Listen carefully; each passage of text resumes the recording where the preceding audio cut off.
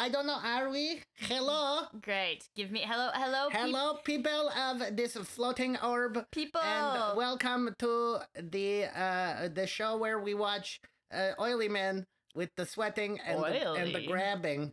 I thought it was just natural. No, Are we unless we get the now? women wrestlers. They scare me. You don't like the women? They make me scared. They and are much taller than you are. They make me discomforted. Much taller. The Willow could eat me. She's so much bigger than me. I am so petite. You can be a friend of the Willow. It's true. She would not marinate me like my mother did. Holy.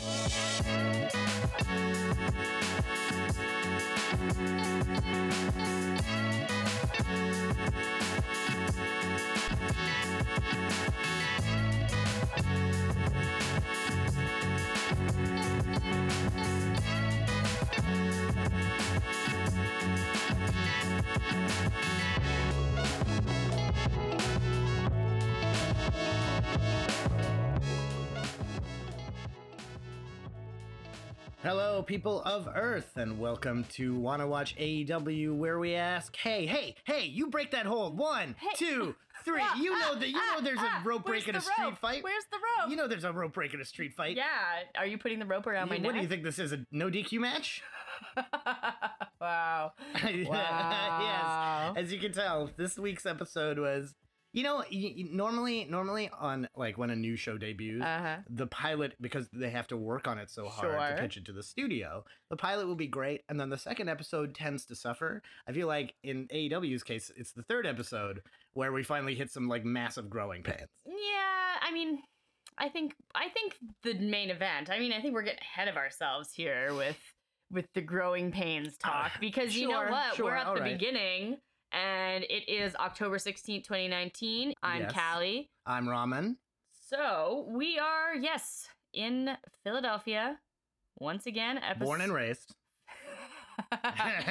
you haven't even been to fucking Philadelphia. I know, literally never been to that side of the world. But we're there in spirit as AEW beams into our homes.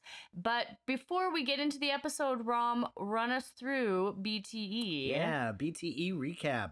This week's was a pretty funny episode. It was fairly storyline light, I would say.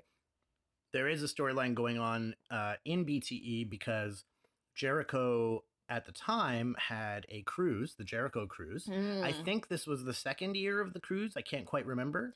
I think it started 2017. Okay, so it might be the third year of it. And the Bucks were teaming with Jericho against I can't remember. I think it was Kenny and Cody and Hangman. Okay.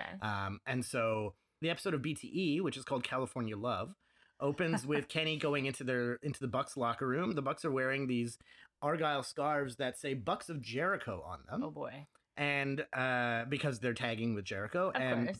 And Kenny and Cody give the Bucks shit for this.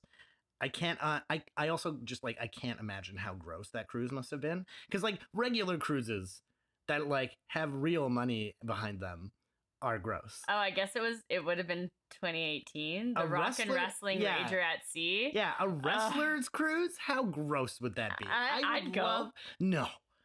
I wouldn't pay money to go, but if someone was like, hey, you want to go with me? Fuck yeah, I would. The best opportunity to get an STI without sex. Oh, Jesus. Would be this cruise.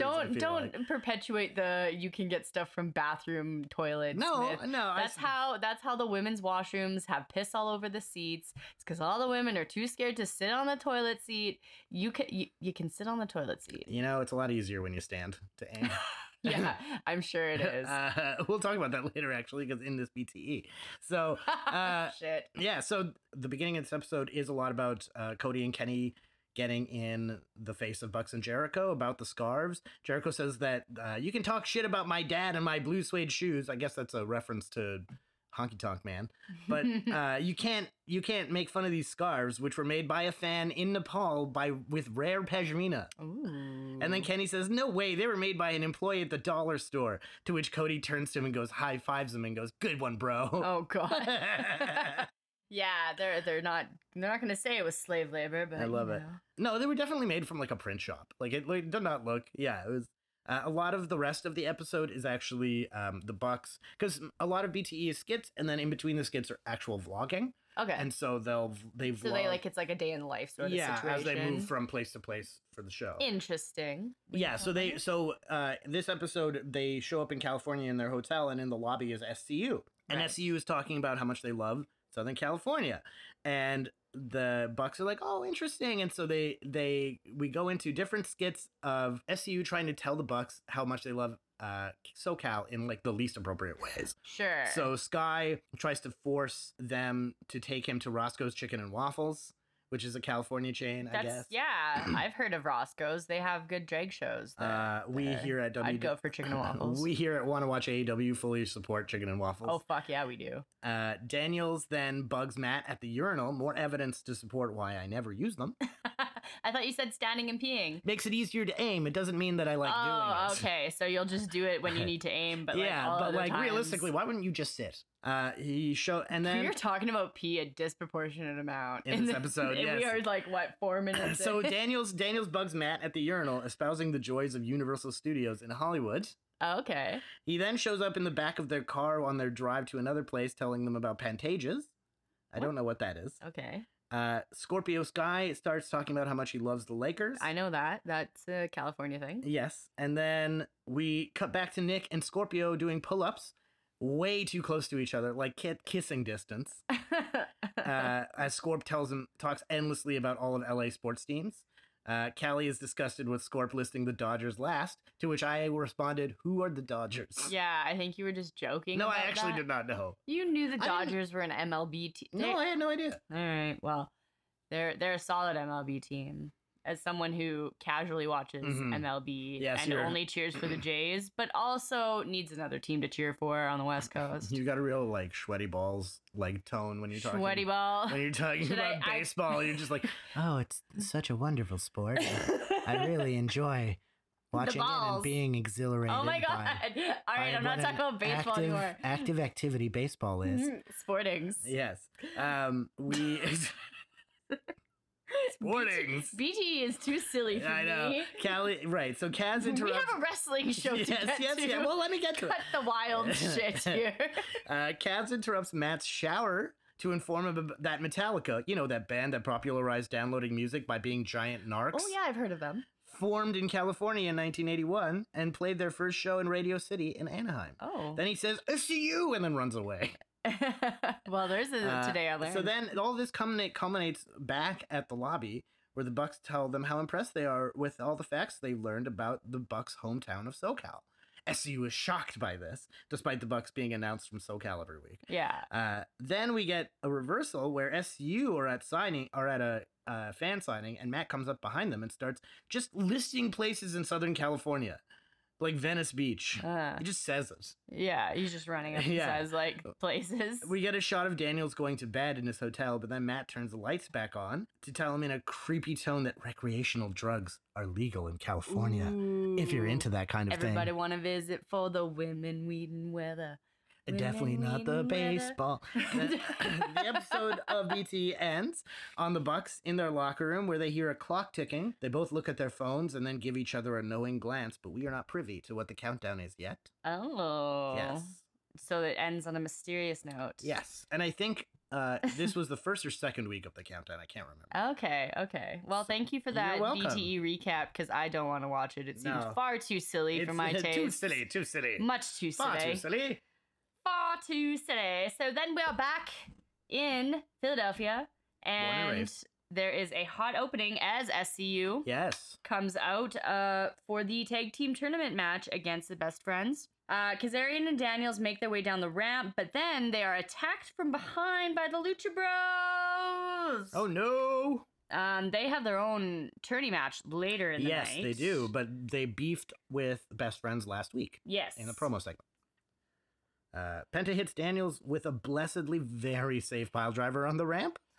Protects the old man. Mm-hmm. Scorp then runs down to save his partners and calls for the medics. Daniels gets carried out by the medics, and my boy, Scorpio Sky, takes his place. Wow. So SCU here, very clearly the underdogs now in this tag match with the less experienced, but ever handsome Scorpio Sky. It's true. So. And I also like the kind of kayfabe of this where last week Scorp very graciously said, no, I want these two veterans to show them what we can do. And then this week, Daniels in Shoot is like, no, let's put you front and center. But right? In kayfabe, he's forced to step up. Yeah, and I really love that. I think that's really nice. It is great. Yeah, it's a great sentiment for the But the match starts with Kazarian for SCU. The best friends get an early pinfall attempt on him. First rule of cool comes really early in this episode. Scorpio. We're still doing this, huh? Oh, fuck yeah, we are. Oh, boy. Come on. Do you think we're just going to not talk about the terrible reffing by calling it... Is this a no DQ match? What's happening? Yeah, this isn't a Philadelphia street fight yet. Right. Just you wait. Very rule following in Philadelphia. Just you wait.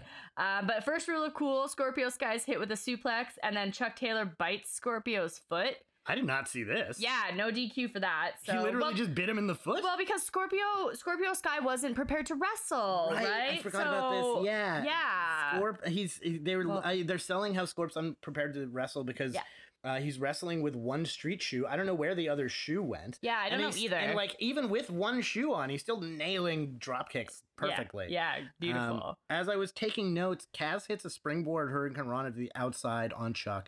Outstanding. Kaz does not look like he has the shape of that type of wrestler that he actually is. Sure, yeah. Not to be outdone, though, Scorp hits a tope con hero. Ooh, and the crowd gives him a standing ovation here as he takes off his remaining shoe and throws it into the crowd. I think we thought it was in the crowd, but it was actually to the side, and I think the ref threw it back in. I don't know. I don't know who threw it back into the... But JR pops for it, too. I love that. Yeah. Man, the fans are starting to fall in love with Scorpio Sky. This is one hell of a performance. He got his shoe back. He got his shoe back. Hey, ref, that's Scorpio's shoe. Trent takes a 2-man tornado DDT. It looked fucking cool to me. Amazing, yeah. And this crowd is as into Scorpio Sky as we both are right now. He also gets a lovely shoulder block tackle. In my notes, I wrote pretty and so agile here. Yeah, absolutely. I think you helped me with the wrestling move, though, because I was like, ooh, what was that? I know, totally. And it's funny because the simple move like that, and you're like, what do I call this? Yeah. So far, this match has been a spotlight for STU, obviously. The best friends are not really getting a lot of offense, and they're really here to take some admittedly outstanding moves from SCU. Mm-hmm. Kaz hits a springboard leg drop and a springboard Hurricane Rana, followed by Scorpio's tope, and then they do some tandem moves. Yeah, and the springboard ones look so cool to me. Agreed. And though I do find it interesting that I guess Daniels took the brunt of the opening beatdown, but sure. Kaz isn't all that injured from this either, so it's just funny that it didn't really help the best friends. The beatdown did not do much for the best friends. Well, I mean, the Lucha Bros were just like, we're here to do this. Sure. That said, Kaz is still selling the beatdown while Scorp seems fresh. Kaz gets caught by a soul food half and half combo by the best friends. Mm-hmm. A really cool. Best friends have some amazing tandem moves, I will say. Yeah, they are really cool for a tag team. The best friends go for their signature hug, but Scorp interferes. Yeah, he ain't having these hugs. Fuck these hugs. Yeah. Because Kaz can't recover, Scorp gets double teamed with a sexy Chucky knee, to which Shivani says, "Yikes!" to the name of it. I don't know, but it was great time. Shivani's a Christian man. He didn't say sexy Chucky. Yikes! It's yikes! Oh my god. Kaz gets hit with a doomsday knee off the top, but kicks out at 2.9. JR and I were both convinced that was it. It was really close. Yeah. Sky saves Kaz again from taking a pile driver on the apron. This lets Kaz drop Trent right onto the apron. Always seems like it hurts. Yeah, it looked like it did, for sure. Unfortunately, the finish of this match is kind of ugly, and this is where I'm getting into, there are some growing pains here. Yeah. SCU hit Trent with an attempted powerbomb dropkick combo, but unfortunately, neither of them are Adam Cole or Seth Rollins. So Scorp's dropkick just looked like it was a mistimed pump kick. By the time he went to jump for the dropkick, his head was already on the ground. Yeah, it was a little late. Yeah. Either way, SCU gets the well-deserved victory, and JR says of Scorpio Sky, "Did we just see a starboard tonight here in Philly? No, but we should have." I mean, I think we did. I think it was a pretty good match. It did showcase Scorpio a little bit. SCU milked their exit. I think commentary vamped to make up for the little time before the commercial obligation. Yeah, it was a short match. I don't think it really spotlighted the best friends so much. They've been getting a lot of TV time, but they haven't been getting a lot of great output from that, I feel like. Yeah. Whereas, Slow burn. yeah, which on the one hand, Trent and Chuck have been wrestling forever. They're popular in Japan. Like, they're not nobodies. Oh, absolutely. So them giving this to SU, I'm sure it doesn't bother them really, but it's just interesting from a booking perspective that like the SU got a beat down from the beginning of this match and they looked way better than best friends by the end. So it's just interesting. Yeah, no, it's good. Looking strong going into the tag tourney. And Scort, man, I want him on TV now. It's killing me. Yeah. In another moment that made me feel very validated for doing this podcast, Santana and Ortiz are shown backstage mugging for the camera as they walk to the ring. I cannot wait for them to fight. Match number 2. Alex Reynolds and John Silver, not of the Dark Order. No, they are. So weird. I did not know they ever even arrived. To you, I was like, who? Yeah, I had no idea. You were like, oh my God, they're not coming out to Dark Order music. They're the only they're 2 of the 3 remaining Dark Order guys. Yeah, and they are facing Santana and Ortiz. Yeah, during the Fight TV commercial break, because we have to, because we're in Canada, we kind of have to get our episodes from the very legal DVD shop. So we get access to some of the Fight TV commercial programming. So during the Fight TV break, Silver and Reynolds come out to their entrance, not to Dark Order music. They came out to Dynamite commercial interstitial music. They didn't even have their own music. Yeah, they just kind of came out like very unceremoniously. It's like they'd signed a contract to be in the Dark Order and creative hadn't figured out their outfits yet. It was weird. They were almost there. I know. Silver is such a tiny guy for how many abs he has, by the way. Like, he's like if George Costanza worked out. You know what I mean? Like, what? If George just was he's very stout? He's tiny and so square. He looks like a human dwarf, like Lord of the Rings dwarf. Not in a bad way. It's like his physique is just awesome. Like, it's crazy to me. Yeah, he's very ripped. And yet he's so agile. JR starts talking about how the inner circle is a term the boys need to get over, not realizing that they're still live on Fight TV. Oh, was that not meant to be? No, that was him reading his. That's because there's a giant quiet break, and then you hear some pages shuffling, and JR goes, "Inner circle, boys. That's a term you're gonna have to get over." Remember, they're members of the inner circle. The inner circle's a new term we need to get over. With me?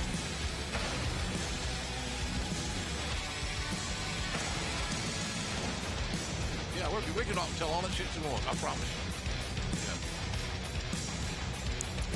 Okay. Sorry, everybody out there in the world. Well, thank you for joining us on Fight TV. Yeah, absolutely. And then I think Shivani said something, but it's really funny because there's a very classic JR promo from interviewing Psycho Sid. And Sid forgets his line and thinks he's doing a promo, and he's like, "Hold on, I'll start again." And JR just looks at him and goes, "We're live, pal." Yeah, there's no starting over. I mean, you can do that now, and then but like, this we're not. happened in my brain. I was just like, "We're live, pal." JR quoting JR. It was very meta. It was delightful. Oh, that's good. Yeah. But I think once we get back from commercial obligations, Santana and Ortiz come out. I am very excited about these guys. Sorry, Reynolds and Silver. Oh, absolutely. Dark Order, so was I. If I like in 2019, I probably didn't give a shit about who they were. Right? That's probably why I don't remember it. Yeah, that's probably what it is. Yeah.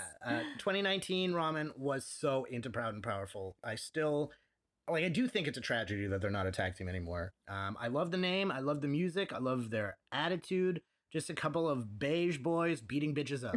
Yeah, I agree with all of this. Yeah. They're from the streets. It feels real to me, damn it.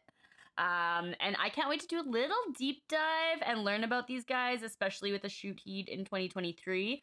But that will be probably on a near future episode. Yeah, I think there'll be some opportunities, especially once we get into like stadium stampedes and things like that. Yeah. So you've foretold of these awesome matches. Yeah. So I think that's when we might stick those in there. Excalibur says Jericho wanted them in the inner circle because they have no morals. They're nasty, violent, fearless, and defiant.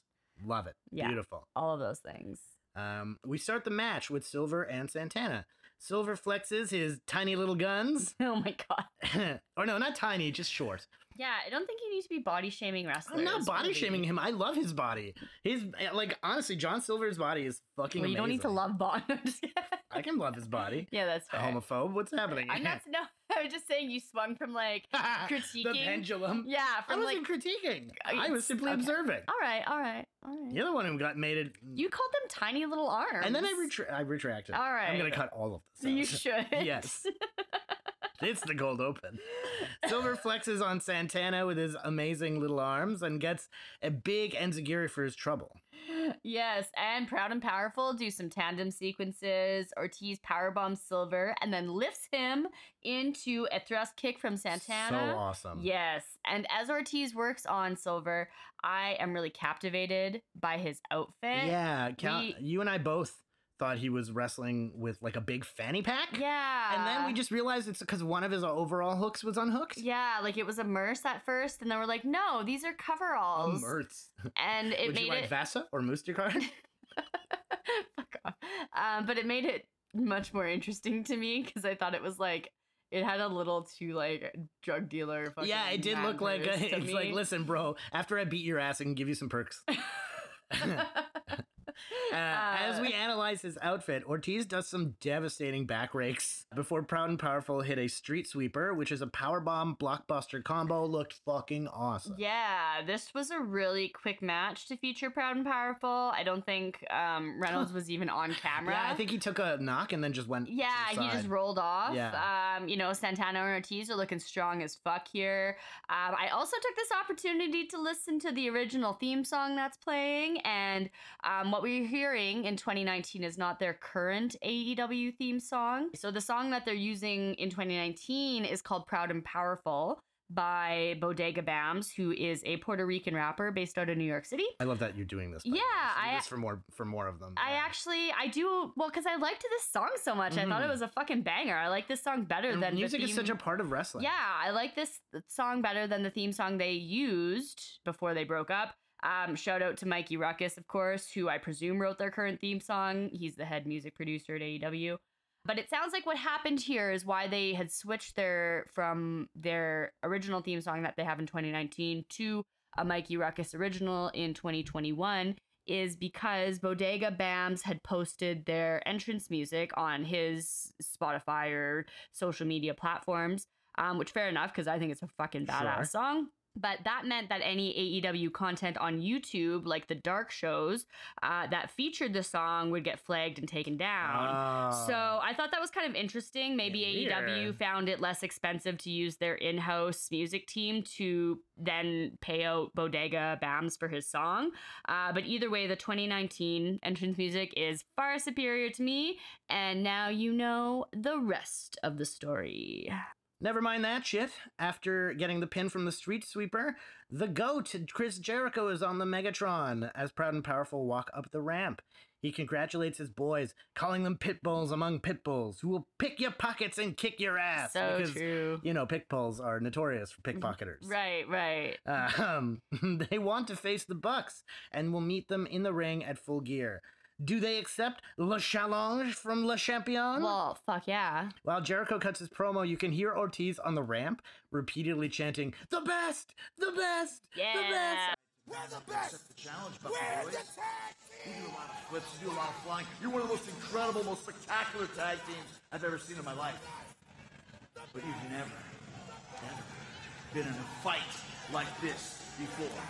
The best! Santana, The best! Ortiz versus the Young Bucks. November 9th at Full Gear. Do you accept the challenge? It was pretty hype. And then we cut to a promo at the Rhodes residence. Yeah, so we see Cody sitting at the kitchen table, and then Brandy comes towards him with, it looks like an agenda book, saying like, you have this meeting at this time and another thing at this thing and a photo shoot here, and telling him kind of his itinerary. Sure. But Cody is just completely blank and distracted. Yeah. Isn't really focusing on this. He completely ignores her when she starts talking about her kitchen YouTube channel, which I don't know if you know about. We should talk about that one day. Yeah. But he's really inside of himself. Yes, he's really inside of himself. He stands up and gives her a kiss on the cheek and says, "Sure," and then just walks away. Yeah. I always thought that Cody got a little too much flack for the way AEW presented him. And okay, when we look back on it now, I think I can kind of understand why. And it's a weird. I know it's a little much to say that after just this promo. Sure, but like, tell me why this is your opinion, because even watching this promo, I have an opinion on this promo. So tell me what you think about this first. So my my thing is the way Cody's been presented so far is in two ways, in my opinion. One is when he's coming to the ring, he's the only guy with the middle entrance. No heel, no face. Right. Which for his indie character makes sense because he was heel and face whenever it was convenient for him. But as the John Cena-esque figure of your show, which is what they want to clearly the big guy. Position him as the main face of the company, which personally I think it should have been Kenny, but whatever. Because you would think that. Not Kenny. I don't mean it like that. I like even Hangman. Cody is not a pure face, right? In his wrestling history. Oh, okay. And so you're talking about like the pure like baby face of the company. they're presenting him as this like pure white meat baby face in that way, except for when he comes into the ring. But when he's out of the ring, they present him in this 30 for 30 style ESPN documentary type thing. Yeah, and like, why do you think that's a little much? I don't think the style is much. I think it doesn't.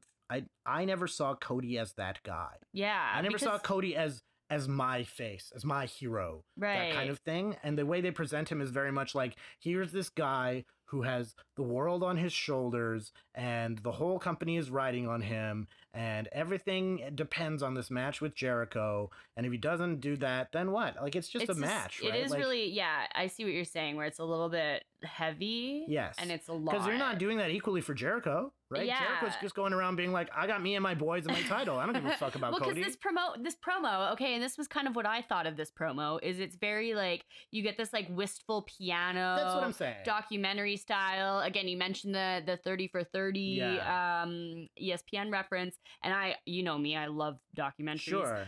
But we have this like existential sort of vibe to it, and the fact that we don't hear from Cody himself, the story in this promo is being told to us by the people around him, his wife, the Nightmare family, which arguably from the fan base are the least liked people in the group. Yeah, and so there's a lot of disconnect from Cody on one level makes him kind of mysterious and thus intriguing, which is maybe what they might have been going for if he wasn't so white meat. But on a human level, it disconnects the fan from the wrestler, in my opinion. 100%. It makes him feel like this othered, like instead of feeling, I think what they want to achieve is this is a guy who people love the way they love Sting. Yeah. But what they're achieving is here's a guy who is so above everyone else without having actually achieved anything. Yeah, and so he's achieved stuff. But sure. Sorry, I don't mean it like that. But yeah, I mean in this. I guess from 2023 perspective, it's like they're presenting him like he's already become the Roman Reigns that we have now. Oh, I see what you're saying. You know what I'm saying? Yeah, they are showing that Cody has many identities. He's the EVP of the company. He's a wrestler, a husband, a son. So there's a level of relatability there. But without hearing from the man himself, I think it misses the mark. It puts Cody on a pedestal. You had noted That's exactly right. The audience kind of doesn't love him as much as time goes on. Yeah. I think you noted it kind of chipped away at, the love and understanding of the character. And I think this is kind of the starting point from it, because I don't feel connected to Cody at all. And I don't think it ever really gets better. Yeah. Except for his feud with MJF. I remember Cody being like so over when this aired. Yeah. Though, right? Like that's the thing about it is this is also retrospect, because as we say this, when Cody is being presented, right, like as we're watching it, he's very over. Sure. And we knew the Nightmare family, like fans knew the Nightmare family. Mm-hmm. We believed in Cody. It's not that I don't think they should show him preparing for a title match or even put him in this position. I think they should have. But the direction of it feels like they want it to be more than what it is. Yeah. Than more than just a title match. Yeah, and it's not really and that. Or if it is, I don't believe it. Because it's not for Jericho. Yeah. And there's no storyline reason for it to be for Jericho. Yeah. So anyways, both of us love to critically analyze film and media, but there's a wrestling show happening here. Which is film media. So on to the next match. Sure, yes. Yeah, as we analyze media. We do love to do the thing this podcast is. Yes. Well, that's why we do the thing that the podcast is. Right. Match 3. Britt Baker and Riho, the champion. Britt comes out first and just walks straight down the ramp before she figured out how awesome her intro sequence could become. because there's like no pyro, no any. Yeah, it might have been a commercial obligation too with. Sure, but now like Britt would never do that now. Sure. Well, she's Rio comes out. Yes. Callie dances. My champion, looking good. She did look really good. She looked so happy. Shivani with another great line here. I love Tony. She has a broad smile and a great personality, but when that bell rings, she has become a sensation because of her heart, her determination, and what she does in the ring. Excellent, I believe it. Love I fucking you. Believe it. And like, mea culpa, I was saying this 2 weeks ago that like I didn't really see the crowd getting into her. They love her. She's over. She's way more over than I thought she was in 2019. Yeah, Rio is over. So the crowd loves her. Yeah. The commentary also mentions that Britt has a shiner on her. She's got a big black eye, which she clearly didn't tell her makeup artist to hide. Which you know what, as much as like I will critique Britt's like sloppiness from time to time, sure. I have so much respect for Britt's willingness to just lean into her badass side, lean into the physicality of wrestling and not be afraid of it. And not be scared of it, like just because that. But also, I will note, unrelated to her badass side of things, or maybe semi-related, her makeup looks great here. I love her eyeshadow. And I would like to clarify that I'm not saying that because she's a woman, because The Miz sure as fuck would not take a punch in the face. Okay. Right? Like, I'm not saying it. Yeah, sure. But I mean, it's like one of those things that, like, if you happen to get punched in the face and get a black eye, like, lean into it instead of hiding it. Yeah, absolutely. Yeah, I like that too. As the fans chant Rio, she does a little hop step. And it was adorable to see how happy it makes her to hear her name chanted. Yes. It's adorable. And also seeing them both in the ring at the same time. We're getting a very pink story here with their gear. Britt has a pink and black eye. But very vibrant, almost magenta gear going on. And then Rio has her classic like light pink and white. So it's almost like Britt got the memo. And I love this coordination amongst competitors. Yeah, very good. Very good. Commentary brings up that they have never actually faced off against each other, but they have tagged together twice so far. So Britt has awareness of what Rio can accomplish, and she knows that she has a bigger challenge ahead of her than you'd expect. As if to prove the point, Rio goes for an arm drag, but Britt uses her size and strength to just force Rio down for a 2 count. Like, just pushes her shoulders down. Yes. Amazing. I know. And then Britt quickly counters into a Rings of Saturn submission hold, but Rio reaches the ropes before Britt's able to get the lockjaw put onto her.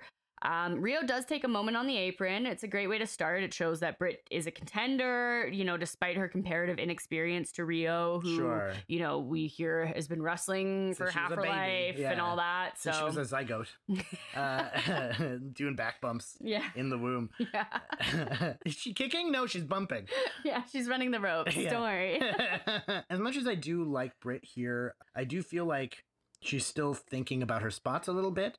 But she doesn't skimp on the ferocity. Yeah, absolutely not. And then Rio matching that as well.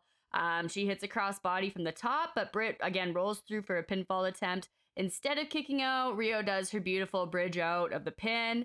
Then she hits Britt with a drop kick to the face. Crowd gives a well-deserved applause break here. Rio gives Britt a Cazadora, followed by a double stomp on the chest, winding Britt. She goes for the stomp from the top, but Britt rolls out of the way and follows up with her own sling blade. She then hoists Rio up and hits a TKO stunner, which surprised everyone. Yeah, you were like, wow. Yeah, I didn't expect her to hit that. That was very good. You were legit impressed when she hit that. No, I was very surprised. After some attempted roll-ups, Rio goes for an inside cradle, but Britt is too strong and too tall and reverses it into just a beautiful swinging neckbreaker, followed by a thrust kick straight to the face. I honestly thought Rio got kicked in the face, but she kicks out at 2.9. Yeah, I thought that was so close. I mean, I didn't want Britt to win at this point. And then half the audience starts booing from the 2 count. Yeah. Which was great. I love how much Rio's support. Fucking over. Well, both of them are. I guess that's the true. thing, right? Like, that was what made me really happy. But Britt sets up for another swinging neck breaker. But Rio counters with palm strikes, followed by a gorgeous Northern Light suplex, bridge pin for 2. Yeah, she's just really just so sharp. She's so sharp. Yeah, like when she puts herself into the move, it's like beautifully executed. She then applies a single leg Boston Crab, and the crowd's really strongly reacting. And Rio drags Britt right back into the center and goes deeper into the submission hold, which forces Britt to exert a lot of energy to get to the ropes and eventually break the hold. She does, but Rio wastes no time following up. She leaps to the top turnbuckle, hits Britt in the back with a double stomp. Yeah, very good follow-up. Rio then gives Britt a running double knee strike, but still only gets a 2.9. And then Britt did the get my arms up at 1 because I'm kicking out. The mark of I'm still thinking of I'm still thinking about my moves. That internal metronome hasn't fully started yet. It's not that hard. Leave your legs and arms where they are. Said the armchair wrestler. I know. Britt hits Rio with a ripcord elbow, then hits the swinging neck breaker again, setting Rio up for the lockjaw. Britt fights to lock it in, but just before she can, Rio rolls Britt back onto her shoulders and gets the 3. My champion! Excalibur points out that while Britt had the power and the tenacity, Rio won out of sheer experience and ring presence. Which is true. Yeah. And you know what? At the end, Rio and Britt shake hands, which, you love to see. Sportswomanship! Oh... My God. You know what? The man in sportsmanship is short for human, y'all. Like, let's just everyone calm the fuck down. Sportshumanship doesn't roll off the tongue. Sportsmanship is perfectly acceptable. Sportsmanship. No, a great match. Really, really fun. Really showed what Britt can do and her potential, as well as how good Rio's chemistry is with just everybody on the card. It's true, yeah. Rio is really... an outstanding performer, really. She is just amazing, and I think, knowing that Britt is not as experienced as Rio, and knowing that it's probably, a lot of Rio helping Britt improve and grow as a wrestler at this point in time, it's really cool to see. I agree. I was very very sports entertained by this match. I agree. And then we get into match 4, Junglesaurus versus the Lucha Brothers. Whoop, Wonder. Why? Oh, because it's Super Mario. Come on. Yeah, okay. That's fair. You haven't played it in a few days. It's true. We get a really low shit budget entrance for Jurassic Express. Just the worst. It might as well be a parody of Jurassic Park, showing a Solo Cup being obviously hit by a pen or something to simulate the T-Rex rumble thing from the movie. It is fucking carny shit, but we gotta watch Jurassic Park after we're done recording. I agree. But it's Marco Stunt. But it's Marco Stunt and Jungle Jack Perry because Luchasaurus had a non-contact thigh injury. I guess that means he rammed a door into his foot. Yeah, I don't know. Non-contact with what? Yeah, so maybe it's not work related. A staph infection. I don't know. Anyway, maybe, yeah. Whatever. But the Lucha Bros come out dressed as black and gold samurai demons. Yeah, I am so living. Cool. Penta is so over with Callie and I. Don't we just love him? We do. And I was going to do my Lucha Bros deep dive today, but it will be coming soon. Promises. Yeah. Every time they come out, it's everything in me not to show Callie the live performance of their song, which may be the best musical performance at any wrestling show ever. I cannot wait. I love music. And we're going to see it eventually. Yes. So I'm just going to need some space to dance in your living room 100%. For that episode. Yes. We got to make sure we know which one it is so I can move the coffee table. During the commercial obligation, before the match started, Jurassic Express talked to Private Party in the crowd, using some of their beer to wash their armpits. Ooh. Poor Anna Jay, girlfriend of Jungle Boy. Yeah, hot girlfriend of Jungle Boy. Marco grabs the mic and says, "Escucha, man!" Before Penta grabs the mic and demands Luchasaurus. Yeah, we have the jungle. Where's the Saurus? We have the jungle. Penta calls Marco Baby Saurus. Yeah, and he says what I think amounts to "we won't" or "don't wrestle children" in Spanish. Yes. Aubrey tries to take the mic from Phoenix despite his genuinely polite request to give him one a minute ago. It was a genuinely He was like, no, hold on, I'm almost there. Like a polite gesticulation of give me a second here. But Aubrey demanded that he go and wrestle that child, and the match starts. I think because the commercial had ended. So he doesn't get a minute. The match starts here with Marco and Pentagon Jr. in the ring. Penta bullies Marco a bit, who responds with his Fortnite dance, flossing. I'm still not coordinated enough to do that. I just don't get how that's a dance. Well, regardless, Penta does his gloves off taunt, throwing the glove at Jungle Boy. He goes to do the Cero Miedo taunt, but then Marco stunt bites his fingers. Rule of cool number 2, children are allowed to bite fingers. It's just how we roll in a squared circle. He's not a real child. Oh. He is just a short man. Well, still, he's a merman father. First of all, second of all, the Lucha Bros the bell hadn't rung yet, so I don't think this counts as a rule of cool. The bell hadn't rung yet. I don't think so. No, yeah, they were. No, I'm pretty sure the bell had rung. Okay. Marco, I thought we started with Marco. Well, first of all, that is not a real child. Marco gets a tilt-a-whirl by Penta, who then throws him to Phoenix. But Marco counters Phoenix into a DDT. Yeah. Then Jungle Boy rolls in and hits the same on Penta. Jungle Boy then uses his legs to hold the middle rope open for Marco, who does a tope on Phoenix, which Jungle Boy follows up with an Asai moonsault on Penta. Really nice. Good coordination by both these guys. I like that they're giving Marco a little bit of offense. He's just like a tiny little bullet you can throw at dude. Yeah. Jungle Boy rolls up Penta, who instead of kicking out, just pulls Jungle Boy off him by the hair. Jungle Boy then flips Marco from a package driver position into a shooting star onto Penta. That was so cool. Yeah. It was really, really fucking cool. Flippy shit. Penta then pops Jungle Boy into a bandera and then rocks him with a super cake right in the face, and that kills all their momentum. Yes, and then we see Phoenix tag in. He sets Marco up on the top turnbuckle, and then Jungle Boy gets a pump kick on Phoenix, but Phoenix gets wrist control over Jungle Boy and then uses Jungle Boy to hit Marco with an enziguri, an arm drag on Jungle Boy. Yeah, there's a double takedown maneuver. It was really cool, and the crowd applauds his balance, his strength, his accuracy. I think he got a standing ovation. I'm pretty sure, yeah. I wrote down that he got a standing ovation. So it must be true.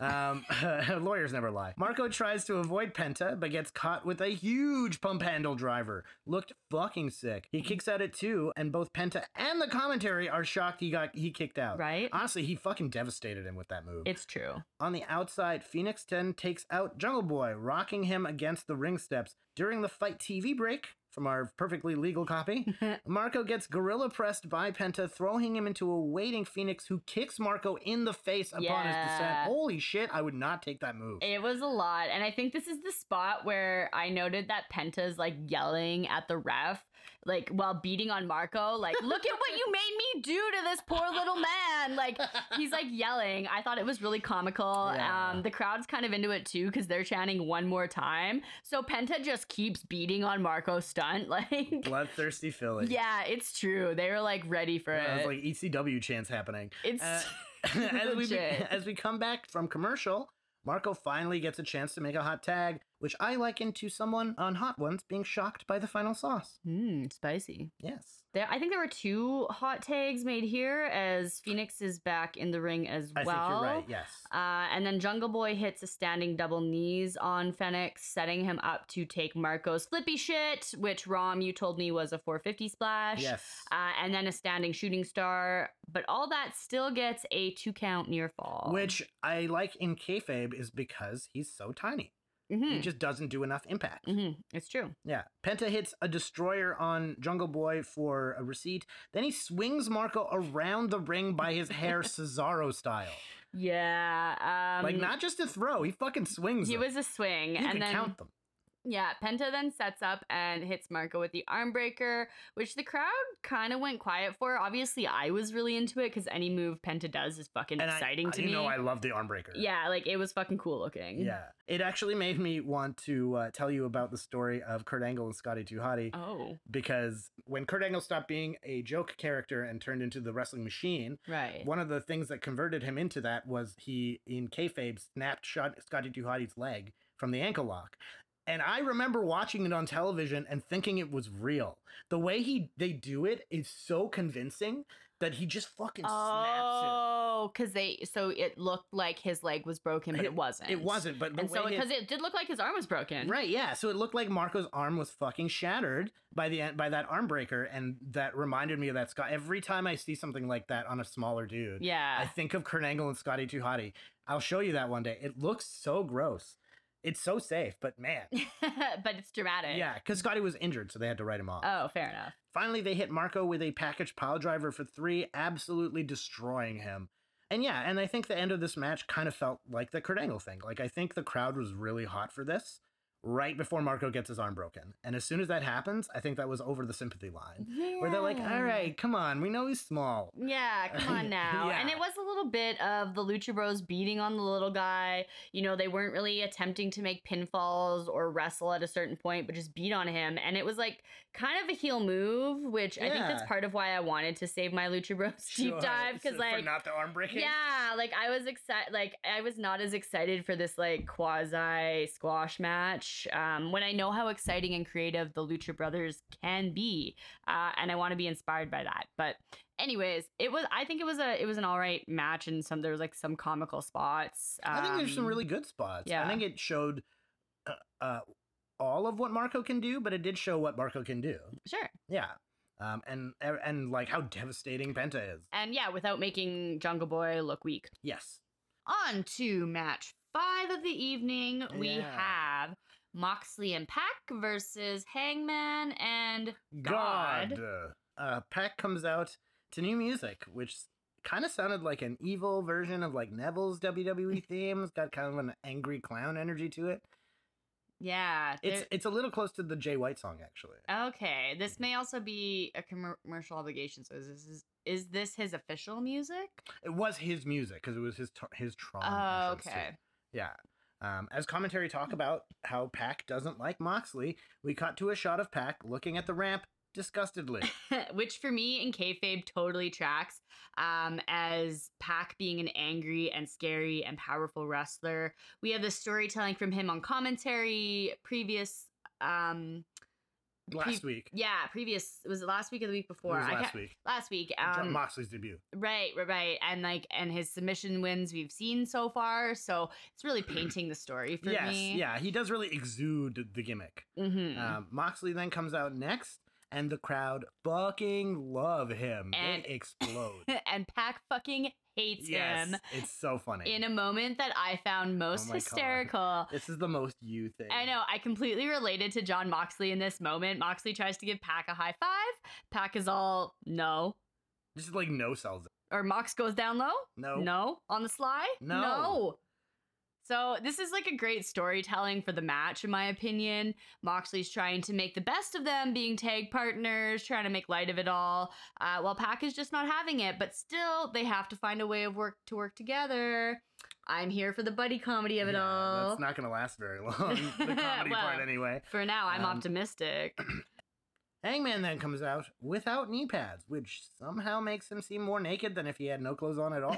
It kind of reminds me of when JBL would come out in the 90s with like a black hat and black trunks, where the hat would make him seem more naked than if he didn't have it. Yeah, it just throws it off because it's like not what you're expecting. God enters as he makes his way down to his ramp. Oh, God. Moxley is in the ring just salivating to get his hands on Kenny. He's just like taunting him, giving him the like rock finger taunt. And the crowd chants happy birthday, Yeah, Kenny. At Kenny, which is hilarious. Wrestling fans are so thoughtful and nice. It's true, especially in Philly. Oh just my the God. most loving people. Right? As the ref tries to get everyone in their corners, Kenny and Hangman keep trying to get at their opponents. They are so pissed. Yeah, this is totally a herding cats moment for the ref. Yeah, absolutely. Pac tries to get in front of Mox to beak at Kenny and Hangman, which causes Mox to turn his back and argue with Pac. And during this, this gives the Elite an opening to blindside both of them, beating them around the outside of the ring. Yeah, and the bell finally goes, and Mox and Kenny start the match, trading shots from corner to corner. Mox counters an Irish whip into a lariat, followed by some mounted punches. Hangman runs in with a hard kick to Mox's face into the corner, which allows Pac to get a blind tag. And Pac sends Hangman to the outside and then focuses attention onto Kenny. Yeah, Hangman's anger gets him into a little trouble after the kick, right? Pac gets Irish whipped into the corner, but backflips off it and over Kenny. Then Kenny kicks him back and nails a Kataro Crusher. Beautiful Kataro Crusher. Mox distracts Kenny, which gives Pac a chance to muscle him into the corner and then get a tag. And we see again this ongoing storytelling of the uneasy alliance between Pac and Moxley. Pac is paranoid and distrusting, and Moxley is chaotic and unpredictable. Like, it's not a matter of if, but when they're going to turn on each other. Like, can they wait to turn in each other until the match is over? Right. I do love the anxiety that adds to the match. There's kind of an underlying sort of mystery of what's going to happen between these two guys. And also, how terrifying would it be if they were on the same page? Yeah. Should Pac join the BCC? I mean, yes, actually. If he could play well with others. Book it. Mox hits Kenny with the kitchen sink, one of the moves that I always used in No Mercy on the N64. I like JR bringing up that Mox isn't wrestling the rhythm JR is used to seeing from him, which is a very sly way of JR being like, this is not Dean Ambrose. Right, that's the commentary. There's no ketchup and mustard here, ladies and gentlemen. Right. Yeah. And then... No JR's barbecue sauce. Stop it, I'm not hungry right now, but I'm getting there. Come on, 2 more matches, let's go. Well, Hangman finally gets the hot tag. Which I likened to a crowd watching someone do a hot chip challenge, in that they really only pop at the end of the sequence. What? Come on. Hangman Page goes up for a moonsault to the outside, but gets distracted by Pac and then tossed onto the apron back first by Moxley. Just a really painful bump to watch. Again, those apron bumps are always so bad. Hangman does recover, though, and he hits a crossbody on Pac outside of the ring. He goes for a similar move and a pinfall attempt on Moxley inside of the ring, but two count. There's a lot of electricity between these 4 wrestlers. Yeah, all these guys have like a presence and energy that so far is above everyone else that we've seen tonight. Including Cody. Super energetic. Excalibur brings up how the styles of Pac and Mox complement each other. Pac, all technique, very refined. Yeah. And Moxie's just like brute force brawler. And I think you kind of agreed that. I think we honestly both agree with that. Yeah, I agree. I'm really entertained by them as tag partners right now. Totally. It's really, really good to watch. Again, like if they were on the same page, it'd be very fascinating. Mox ducks a buckshot lariat. Then he tries one of his own, but misses and gets hit with Hangman's discus lariat. And JR says, "You could feel that one all the way from Virginia." Oh my God. Sorry, Virginia. Tony points out that Hangman's lariat was high on the neck and shoulders of Mox, which means more muscle contact, more power, more knockdown force. Okay. Nice little analysis there. Perfect. And then Moxley puts Hangman Page into a Texas clover leaf, which to me at first looked really similar to a figure 4 submission because of the way Hangman's legs were configured.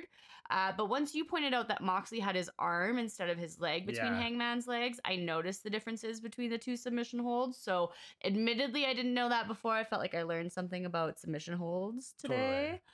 Pac and Kenny then individually get their tags, trading strikes at each other and kicks before Omega hits the "you cannot escape" for an exciting 2 count. Kenny calls for the one-wing angel, but then Mox runs in, which Kenny ducks, hitting a Snapdragon suplex on him, then one on Pac, then Mox again, then Pac again. Just a series of beautiful suplexes. Yeah. Pac rolls out of the ring on the last one, and then Kenny sets up for the rise of the Terminator, nailing Pac with a top rope con hilo. Nailing Pac with a tope con hilo. Yeah, and the crowd chants for Kenny as Mox hits a tope of his own. He hits Kenny and Pac onto the ramp. Interesting little touch there. Yes, but not to be outdone, Hangman hits his top rope outside a side moonsault, which the specifics of the moonsault I learned from you, into the 3 of them, and the crowd starts to chant AEW, rightfully so. Absolutely. Kenny and Hangers then hit an amazing sequence of offense together. There's a buckle bomb, an elbow strike, a power bomb, and then Hangman finishes with a standing shooting star, but Moxley breaks up the pin before they can get the 3. Hangman then hits a massive sidewalk slam on Mox, who then gets dropped by Kenny's V-trigger right in the chin, but then Kenny gets downed by Pac's springboard cutter. This match is getting heated, and the crowd is chanting AEW ceaselessly. Yes, and at this point I wrote, holy fuck, this is chaotic in my notes. Absolutely. As the smoke clears, we get Mox and Kenny in the ring, and the booyah strikes begin. Hockey fight, chop, eye poke by Mox, knee lift, then V-trigger by Kenny, but then he gets turned inside out by a Moxley lariat. And at that point, I remembered what Tony said about the high angle, full contact lariat. Very interesting. I didn't realize there was a technique to that other than just hit him really hard. Right.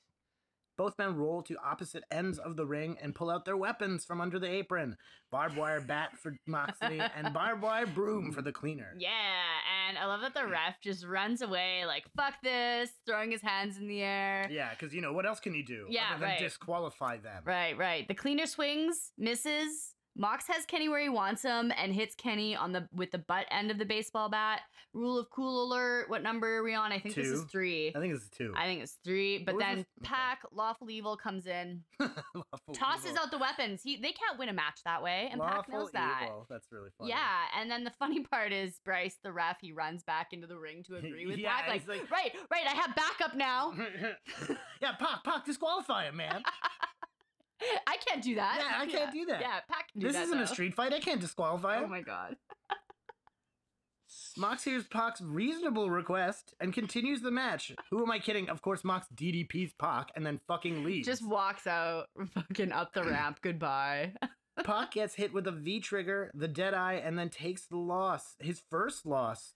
As Hangman and Kenny pick up their first wins as a tag team. It's a tag loss. But it's still, he got pinned. He did get pinned. It's his first pin. He did get pinned. I like that throughout the match, the commentary point out how Kenny and Hangers are the least likely duo from the Elite to be a tag team. Because in the Elite, like, they're the guys who have the least in common. Yeah, and so, like, the unlikely duo of the Elite gets a win over, like, the duo that we all knew was doomed to fail. It was, like, an not if, but when situation between Pac and Moxley. So, and then, Mox is chaotic evil.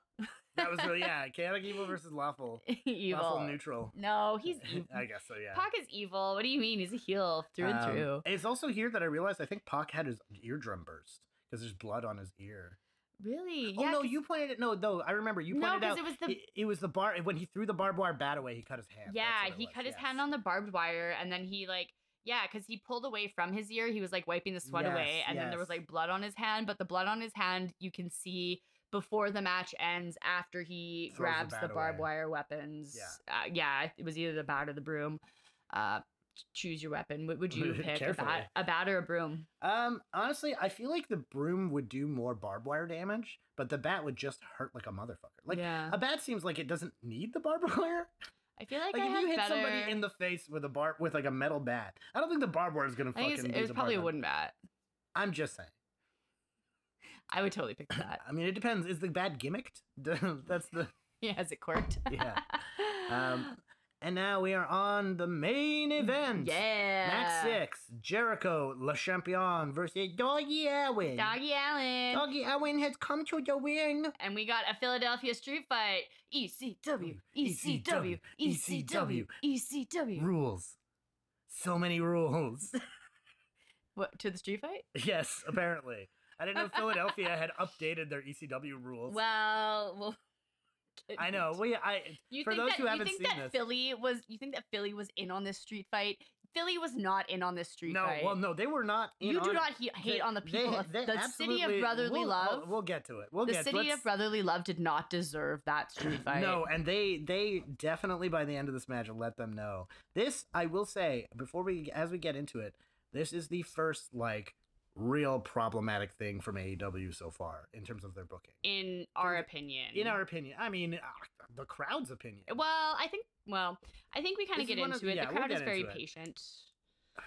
Until they're not. It's a Philly street fight between Darby Allin and Chris Jericho, the champion. Darby comes out in a skateboard that says "New Champ" on it. Very nice. Tony points out that Darby paints half his face because he considers himself half dead, whatever the hell that means. I think it actually is a reference to a car accident that Darby was in where his uncle was driving intoxicated and Darby almost died. Yeah, I did confirm online that it is indeed a reference to that car crash he was in where his uncle who was driving died and 5-year-old Darby Allin lived. So pretty fucking dark. And as Jericho comes out as the Painmaker, we go into our newest segment, Callie Mercury Presents. The Many Faces of the GOAT Chris Jericho. Part 1, baby, the Painmaker. Baby! Baby! I'm not a baby. We'll workshop it. Oh, I think it's great. But, you know, Chris Jericho is, of course, a master of reinvention. He gives me heavy theater kid energy during his many moments of his wrestling career thus far. So Jericho's Painmaker gimmick was actually his most recent pre-AEW gimmick. He debuted as the Painmaker in New Japan while he was feuding with the Rainmaker. Kazuchika Okada. Yes, exactly. You say it much better than I do. Thank you.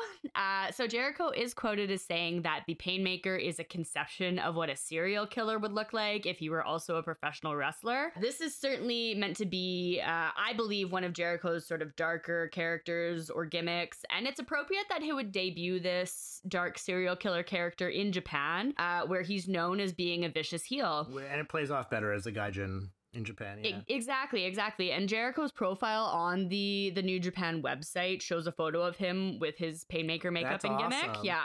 In 2023, the Painmaker has made appearances in the comic book medium. Really? Yes. I found an article online describing Jericho and the developer's goal to, quote, reimagine the graphic novel as an interactive world and story that extends into the cryptoverse. Oh, good. Owners of the comic will also have I just access saw the word NFT in here. to the online blockchain-based version where they can gain access to games, animations, and community. For those who like the collectability of NFTs, Did you take this straight the from a fucking Painmaker press graphic release? novel. Did you actually take this from a press release? It's a news article. Okay, because there should be like a dash I think it dash is. at the bottom I of think this. it is. For those who like the Being ripped collectabilities of No, for those who like the collectability of NFTs, the Painmaker graphic novel offers a unique limited mints. Oh, wait, hang on. Let me start this over. I'm fucking up now. Yeah, because it's so important that you get all of this. I do. I want to. Because I'm sure you have words to say here about this. You have a whole... You can rant. I left you space. I left you space to rant. Because I want to talk about NFTs. So excited to talk about that.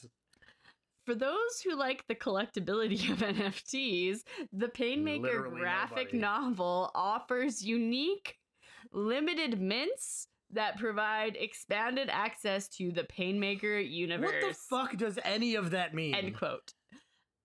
Painmaker crypto, bro. What is the Painmaker universe? So there's a website. I put it in our link document. Okay, I'm it's not like adding it. I'm not making people do that. Yeah, no, we're not putting it in there, but if you wanted to, it's called thepainmakerproject.com.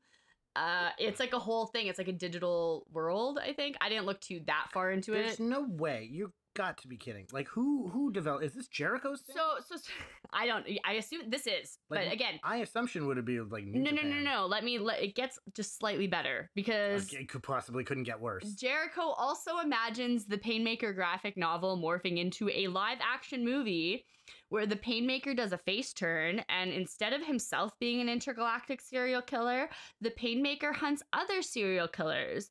But still, despite his face turn, those homicidal urges remain within the Painmaker. So this is complex character telling that Jericho believes Marvel and Disney are not currently doing. Who is saying that part? Jericho. Where is he Chris saying Jericho. that? No, there's a link. We can link that one if you want. That is.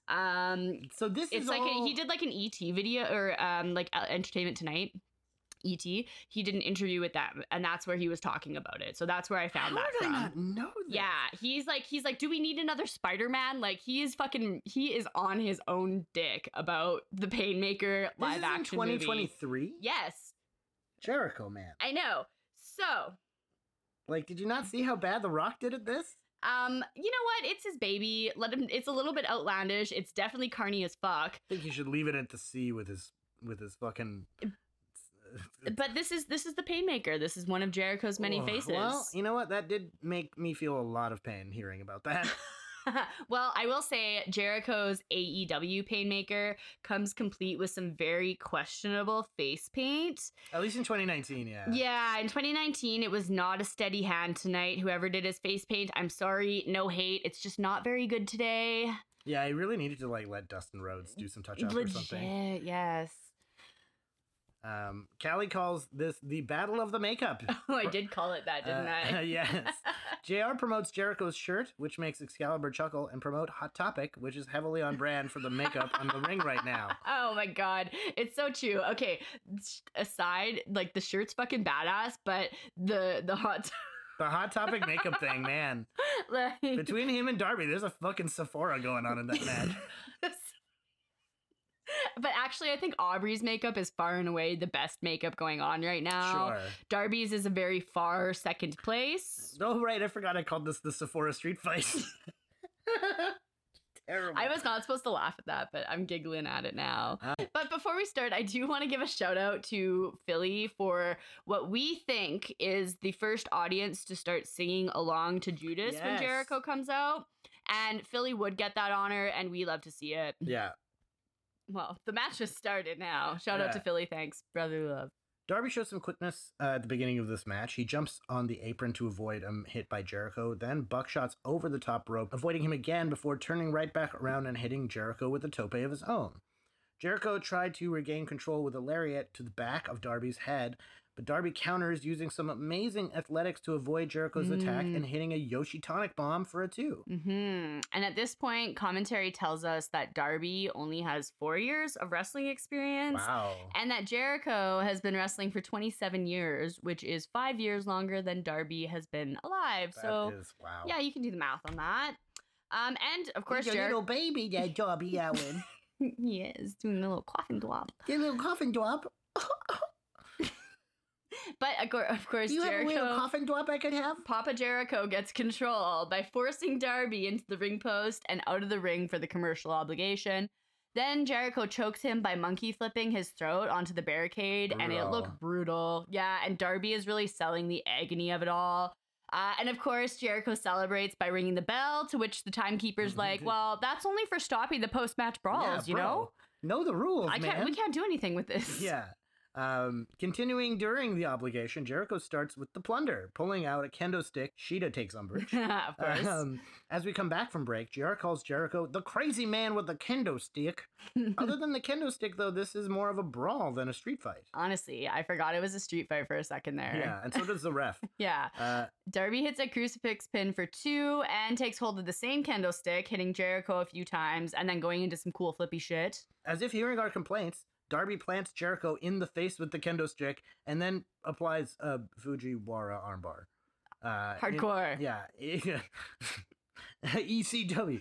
In a really odd spot, Darby gets put in the walls of Jericho, and then when he goes for the ropes, Aubrey starts counting in a street fight? And this is where you and I started deciding, okay, maybe this is a growing pain episode. Yes. Because not only does that happen, JR then fucking excuses it as if not remembering what kind of match it is. Going, well, it's complicated because in a street fight, you have to adhere to the safety of the ropes. Yeah, and for a second. The fuck you do? Yeah, and for a second, I was like, oh yeah, that's right, the ropes. And but as we talked about it, the consequence of not breaking the hold past the 5 count once the opponent gets to the ropes is that the wrestler be disqualified. So there's really no other consequence that would make sense here. Again, AEW's reffing is so confused here, often to the point where it changes the match rules mid-match like they're Hulk Hogan. That's exactly right, brother. And what I believe would make more sense from a storytelling perspective, perhaps, is that the AEW reffing is par for the course, as we're used to. But when Aubrey starts to make the count, Jericho doesn't have to break the hold after the 5 count. He can't be disqualified. And it would be such a heel move to make Darby stay in the hold for like 8 or 9 seconds even after grabbing the ropes. like the psychology of your opponent expecting the hold to be broken at 5 and then it not being broken because surprise, bitch, this is no DQ. It just really would have sold the Philly street fight for me. Yeah, and like as you and I are trying to figure out what's happening here, Jericho gets a code breaker and a pinfall where Darby grabs the ropes to break the pin. What the fuck? Excalibur stumbles on explaining this, since again, street fight, and JR says, well, that's how you take advantage of the rules. The structure of the rules has to be the same for both men. Okay, so then is this not a DQ? So what you're saying is, well, the ref fucked it up once, so she's got to fuck it up twice. Yeah, it's so weird. Okay, JR, that's nice, but what are the rules exactly? Mm-hmm. Jericho starts wailing on Darby with a chair. Well, no DQ. And I'm wondering why he doesn't just grab the ropes for safety. Insert velvet rope. It's at this point that I remember this is a title match. I forgot that too. I forgot this was the title match. And all I can think about is how fucked up the rules are. Yeah, and then we get another Walls of Jericho, and again, he grabs the ropes. And at this point, I think the crowd is equally fucking pissed because they start chanting, "It's a street fight." And Jericho is like, oh, right, a street fight. I got this. Yeah. And then he ties Darby's hands behind his Try back. reaching for the ropes now, bitch. Yeah, now the ref can't help. Like, Jesus Christ. Impressively, though, Darby hits a springboard moonsault, standing dropkick, and a tobe that was actually genuinely suicidal. Legit. That was actually a tope suicida. This actually really popped you when he just started doing these moves. I don't think you expected him. Okay, I really didn't expect the tope because you're like flying headfirst literally into the ground without your hands to stop you. And protect your makeup. No, I think you really have to trust your wrestling partner. 100%. To be honest, they're so lucky Philly is willing to give them the benefit of the doubt, because this crowd can and has historically been fucking vicious, and the fact that all they got was is the street fight chant is like so kind. Yes, that's true. Jericho pulls out Darby's skateboard, and Callie says something incredibly Canadian, that he should truck fuck that skid. I did say that, man. Hey, I'm please give me the scientific definition of the truck fuck. Former skid kid here for the record. I don't condone truck fucking the skids, but a truck is part of a skateboard, right? It's what holds the wheels on. And you shove it right up their ass. Yeah. Well, I mean, it's more of a just beat them with the hard part of the skate, because that's the metal part of a skateboard, right? It's gonna hurt the most. Sure, I suppose. So truck fuck that skid, bitch. But I don't condone. Actually, I do. It's a fucking truck wrestling fuck match. That skiddy. Oh yeah. Yeah, go and truck fuck them. Yeah, no, yeah. Truck fuck that. Yeah, no, yeah. Yeah, no, yeah. Truck fuck that skid. Yeah. No, yeah, no. How you doing now? Darby manages to get Jericho down, setting up for the coffin drop. The coffin drop. But out of nowhere, Hager fucking punches Darby's dick still, giving Jericho the chance to lock the walls, and the ref has to call it off as Darby can't tap. The inner circle comes down to give Jericho a bubbly bath as JR wishes us a good evening. Yeah, like I've never been to Philly, but if there's someone who has been or is from Philly listening, confirm this shit for me. Like, this is not a fucking street fight. I wanted more brutality for a no DQ match, which doesn't necessarily mean like blood or blading or anything, but like maybe more creative use of weapons. Though of all the matches to have bleeding in this. Yeah, like there was none of that, and that's not necessarily what I expect. You know me, I don't like the Crimson Mask shit, but I like, creative use of weapons, improvised attacks. Like, what are we doing here, people? This was fucking Sesame Street Fight. I agree. I completely agree. I do think it showed off Darby, but it didn't feel like a title match. It felt like an exhibition match with some weapons in it. It felt like, yeah, I don't know. And like, it wasn't enough, but it also, what it had was so like, a honestly, stick of all weapons for like, the fucking 14A program, like even WWE relies on the kendo stick. Yeah, like Pac and Moxley versus versus Kenny and Hangman should have been the main event. Yeah, absolutely. Well, no, I don't know. No, I don't agree with that. The title should always be the main event, in my opinion. Okay, like well then it should have been a Philadelphia street fight. I agree. It should have been. I don't know. It should have been something. I agree. It could have been more brutal. And honestly, especially what we know Darby for now, like it seems so tame. Everything about this match was a miss. But even in the triple threat match that we saw Darby in on one of the early pay-per-views, that was fucking hardcore, man. I agree. Darby was the I didn't even like that match, but yeah, that was Jimmy Havoc and Joey Janela, and Darby Allin was the standout, and that was a fucking hardcore match. This is peanuts. I agree, 100%. So I'm sorry, Philly, that you had to deal with that. You guys were very patient, and I honestly, think you guys were a great crowd. They were so kind. That one chant, I was so shocked. Yeah. Because, like, to me, the reffing is, like, forget the limpness of this match. I agree with that. But, like, the reffing is my problem. That completely took me out of the match. The moment he grabbed for those ropes and she forced him to break it, I was out of the match. But she didn't have, that's the thing, is, like, I think it would have been much more compelling and much more heelish, epically heelish, for him to not break it, because he doesn't have to, because it's a no DQ. That's where I'm wondering where the miscommunication was. Yeah. Did they book it to be, did they book that as part of the match going in and forget? Or was that something that the ref just did on instinct? Like, it was did confusing. Jericho do it on instinct? Yeah, I don't know.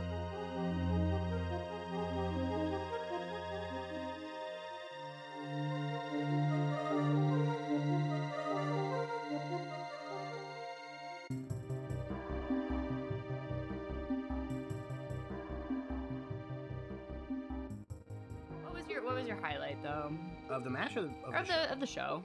My highlight of the show, I actually think my highlight of the show was the missed high five attempts by Mox and Pac. I do think that is my favorite match of the night. That's my favorite match of the night, too, but actually, yes, no, that's my favorite match of the night. I think it was really compelling.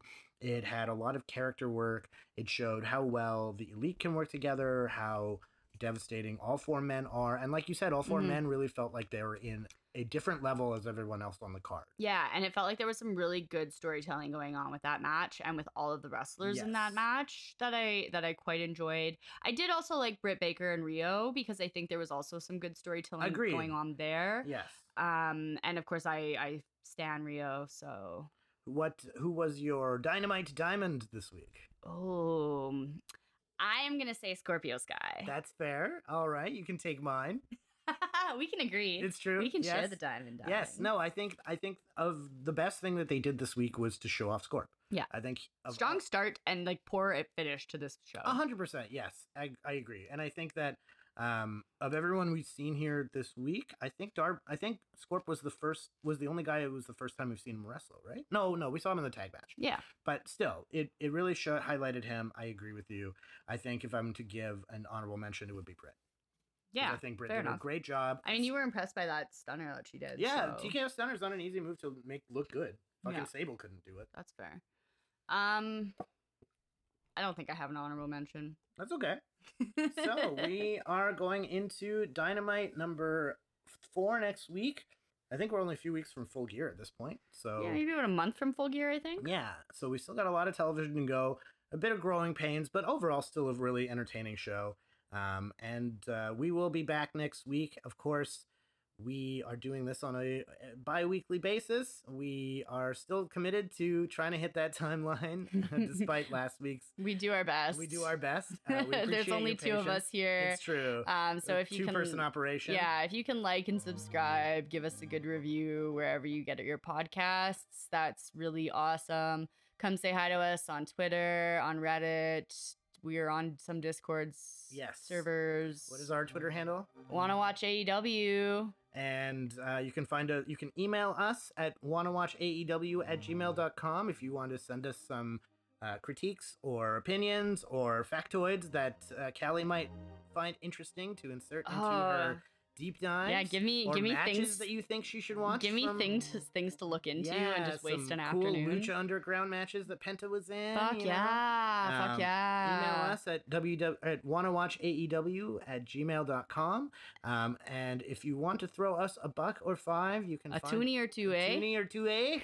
If you want to truck fog our skids, then you can find our Patreon. Want to watch AEW on there, but otherwise your listenership is all that we want from you. It is the best thing to know that we are actually getting heard by people and who actually like us. So thank you so much, and we will see you guys next week.